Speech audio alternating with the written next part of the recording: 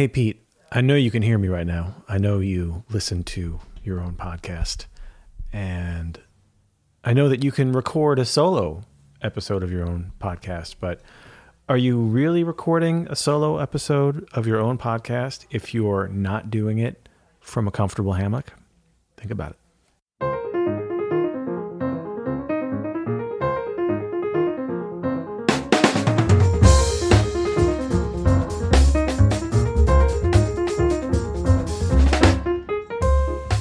I'm Adam Manis, and you're listening to the You'll Hear It podcast, daily music advice coming at you. Coming at you today, sponsored by Open Studio. Go to openstudiojazz.com to check out all of our amazing piano courses, including courses by Peter Martin, Jeffrey Keyser, Elio Alves, and myself. Thanks for tuning in today. We have been trying some different things with the podcast. You know, Peter and I have been recording these remotely for the last couple of months as we've been sheltering at home in light of the COVID-19 pandemic.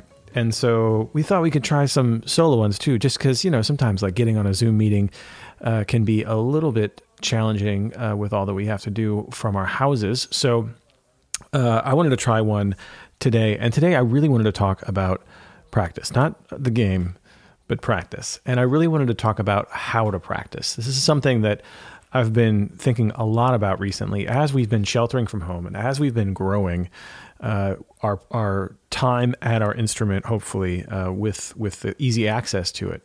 I've been practicing so much more. I've been doing a lot of guided practice sessions, some on Open Studio, some on our YouTube channel and our Facebook groups. And I've been getting a lot of questions about practice. And I'm surprised sometimes at some of the questions about practice, like how to practice and how much should I practice? And there's always the what should I practice, which is actually the easiest question to answer. We'll get to that later. But I thought I would do my first solo episode here with just answering the question, how to practice, and just discussing my experience in practice over the years from a child to a professional musician and how it's evolved as I've gotten older and how life has hit me as I've, you know, got a family and more responsibilities, as we all do as we age. And I thought it would be kind of an interesting thing to talk about. And I'm challenging Peter to do his version. So we'll do how to practice AM, me, and then we'll do how to practice PM, Pete, if he's down. So how to practice. So where do we start here with this? I think we start with just some general ideas of what do we want to get out of our practice? What is the goal of our practice? What's the ultimate high-end goal? I think about this. So do I want to become a player that is has a lot of chops, that can play fast? Do I want to become a player who knows a lot of language and tunes? Do I want to become a player that can play, you know, all this outside stuff and unexpected things, right? A more avant-garde, a more niche player.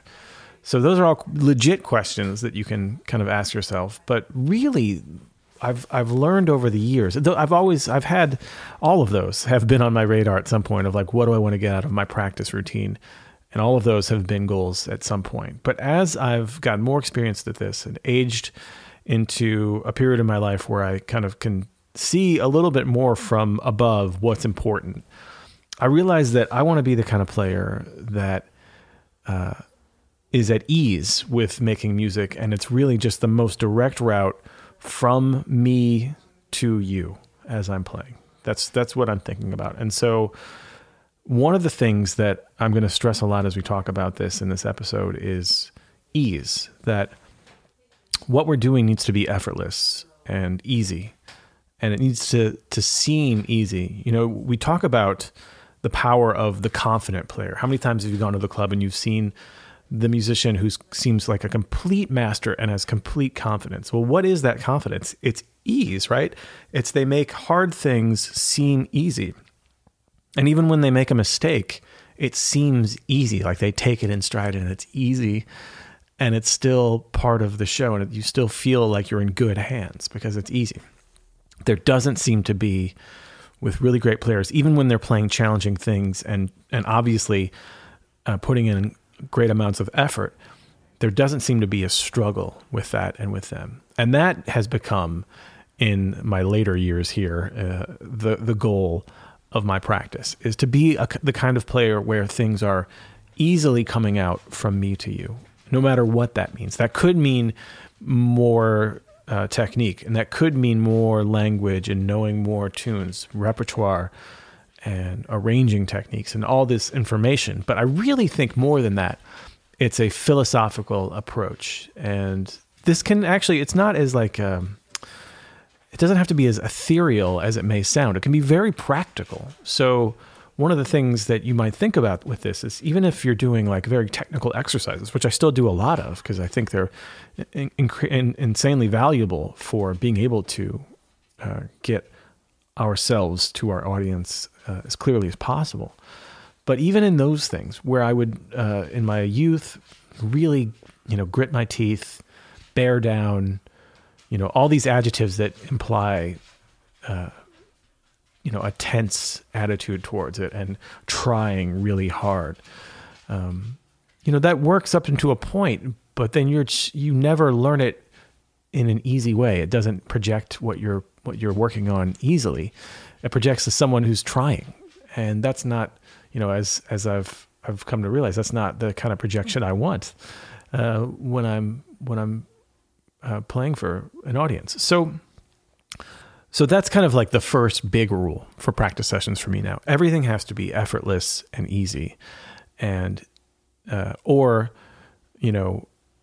if I'm going for perfection, then I can really try, but that's not really, I haven't found much value in it. By the way, you might recognize some of this if you've ever read Kenny Warner's book, Effortless Mastery. And there is, I've read that book when I was a teenager, but as I've gotten older, some of those things become like very true. You start to realize like, oh man, Kenny Warner had it right this whole time. Like, it's all about this effortless attitude as we practice. And so what are some practical things that we can maybe apply to this? Not just like the big picture, ethereal stuff. So like if I'm playing technical exercises, as I was starting to say, if I'm really going for it, that might mean I'm more feeling it. It's more about the feeling of what I'm doing, that it's an easy feeling than it is about the absolute perfect execution, with the idea and the knowledge at this point that my body and my brain, my ear and my hands will make those changes for me. That if I'm effortless as I throw out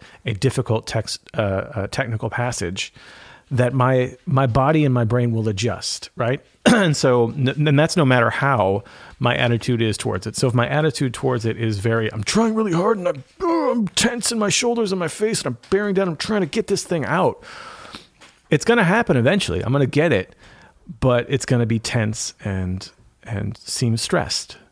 Either way, right? So because I'm stressed coming into it. Now, if I go into it as this is easy, and I can do this, I just can't do it yet. It's just, but it is easy. There's no tension here. Now, I'm not going to get it, just like I wasn't getting it first with the tension, right? With the trying really hard.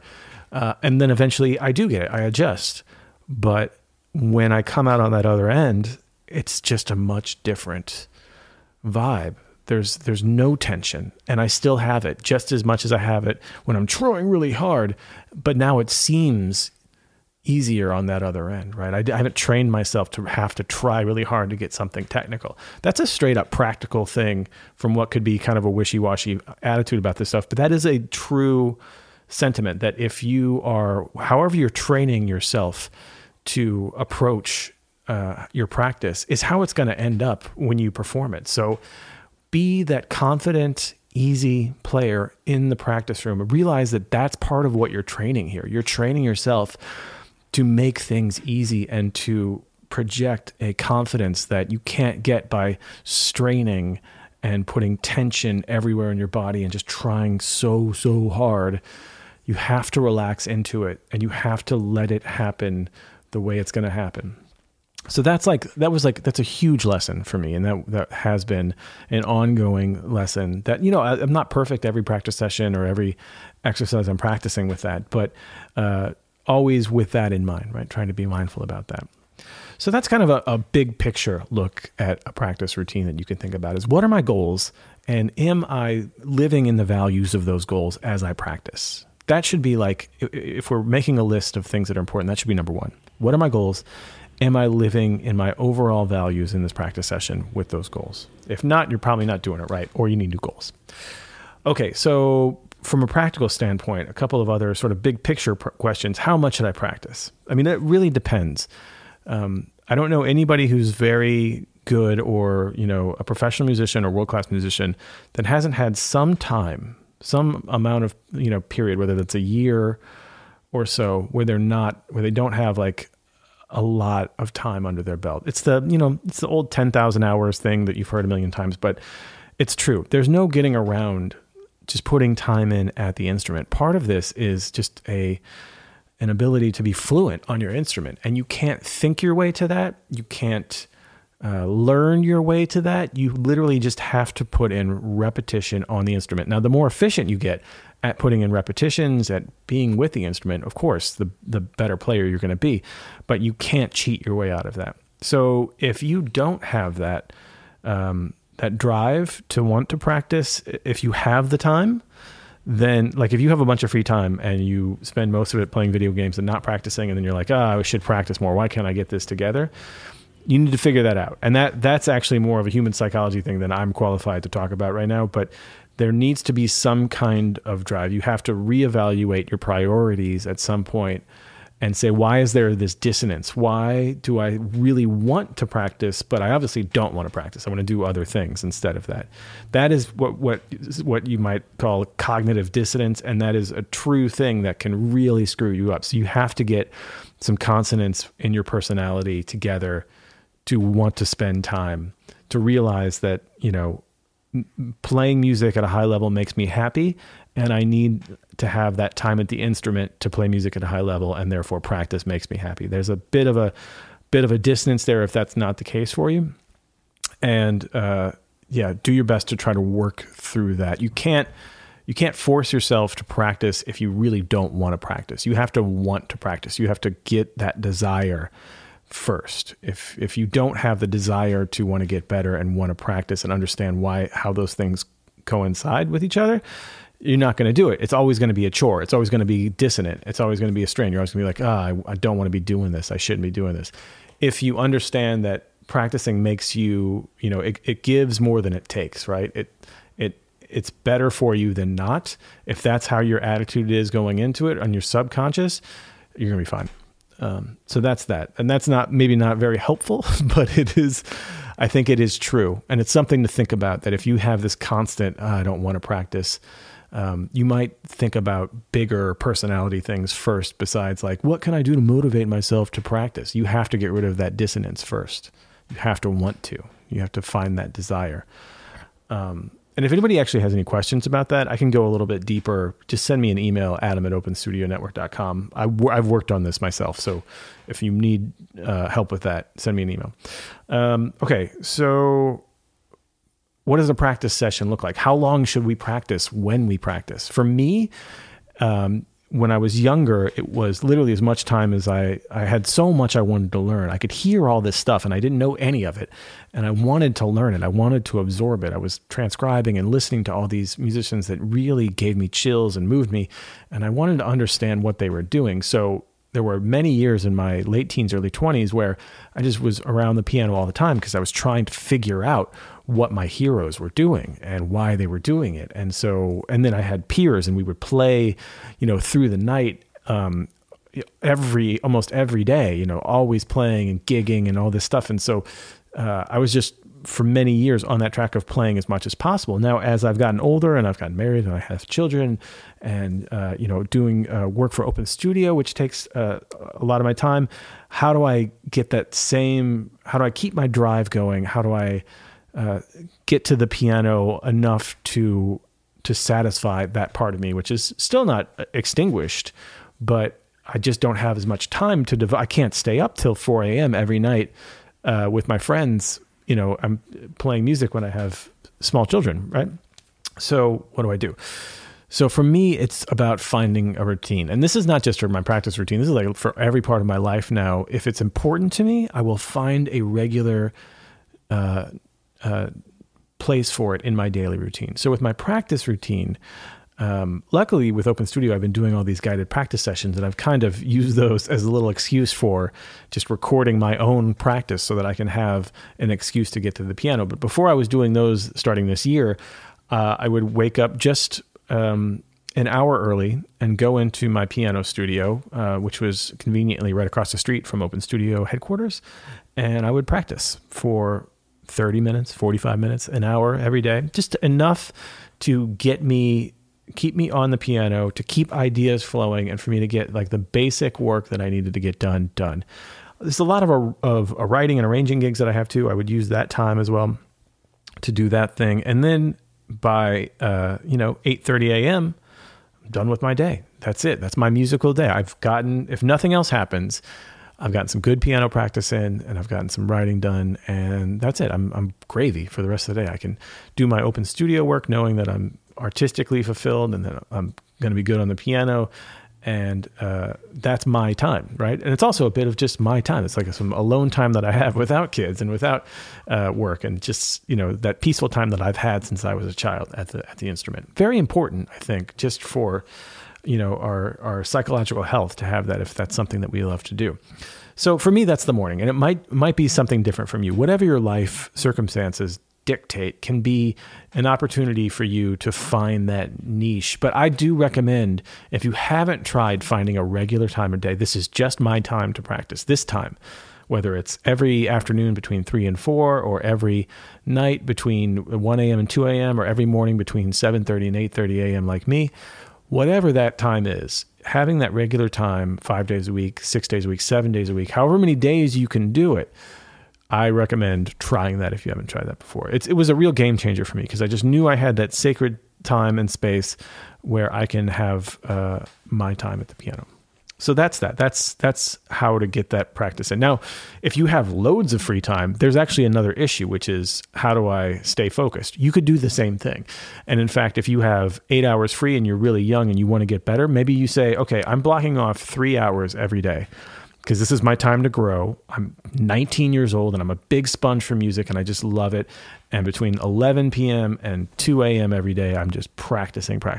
That's how it's been done for generations. Feel free to go with that if that's how your life circumstances are working out right now. So how do you structure your practice schedule once you start practicing? What do? I like to have chunks, and I like to divvy it up into 3 or 4 different sections. I'll usually start off with some kind of the same warm-up. Those of you who do the daily guided practice sessions with me know that I love a chromatic scale. I love doing those. I love scales and arpeggios as technical exercises to warm up. And then I like to go, sometimes from there, I'll start just improvising over something, or maybe free improvising, and finding a concept that strikes me, right? Like, here's this shape, right? Here's this like pentatonic shape, but there's this little chromatic thing, and I have it here in C minor, but I don't have it anywhere else. And I really love this. Like every time I play it, I'm like, oh, that's cool. Well, now the rest of my practice routine is kind of taken care of, because I'm going to take that through some different, iterations and different keys, and try different rhythmic displacements, and just really try messing with it to get inside and outside of it to see what it is and how it works best for me. Then I might start taking that through tunes, and then I start practicing tunes. Now, I always do like to mix it up. If I'm not feeling anything like is a big project for like something like that, like a big lick that I want to really get inside and out of, but I have just a couple of little ideas I can work through for maybe 30 minutes. I'll also do some kind of harmony exercise, not exercises, but really some kind of harmony concept, whether that's a voicing structure that maybe I have in some good keys, but I don't have in every key, and maybe I can run it through some tunes that I'm learning, or learning new tunes and then working on 5-note chorale style voicing or 4-note chorale style voicing over them, or just working on a voicing or harmony structure that is not super comfortable or coming out. And then I'll end every practice session by recording myself perform something that had something to do with what I was doing that day. And I'll try not to think about it that much. I really will try to think that Like maybe I'm at the Village Vanguard and I'm going to perform a solo piano concert and here's my first tune, right? That's a great exercise. And then record yourself. The key to that is I don't really listen to it until the next day or maybe later and the day before I go to bed. And I listen to that performance and I, with my practice journal out, and I take notes of things that were good that I could maybe hit tomorrow. Maybe I discover that lick with the pentatonic lick with the half note in between, right? And then I discover things that I'm like, oh, that sounds not how I thought it sounded when I played it, or that's really not clean at all and is not conveying that kind of ease that I want to convey, right? That we talked about. So I'll make a note of that, and now I have things to practice tomorrow. And I don't have to think too much about it. It's all fairly intuitive at this point. But again, all of that is happening with a sense of ease and a sense of effortlessness, and not with a sense of strain or trying to like crush something. It's really letting my hands and my brain find themselves and then throwing myself out there. Like one of the goals is to do it easy. And that's it. So that's how I do it. And I want to hear very much how Peter Martin structures his practice routine. I kind of know, but I would like to hear him go solo and do that. Send us a message here if you leave us a rating and review. How about that? Get on your app. If you haven't left us a rating and review, leave us a rating and review and tell Peter Martin you want to know how he practices in your review. Let's see if he pays attention. Sometimes we have to appeal to Peter's sense of ratings and reviews, which can be a direct appeal at points. So tell Peter you want to know how he practices in the ratings and reviews. Don't forget to go to openstudiojazz.com and check out all of our paid content. And until tomorrow, you'll hear it.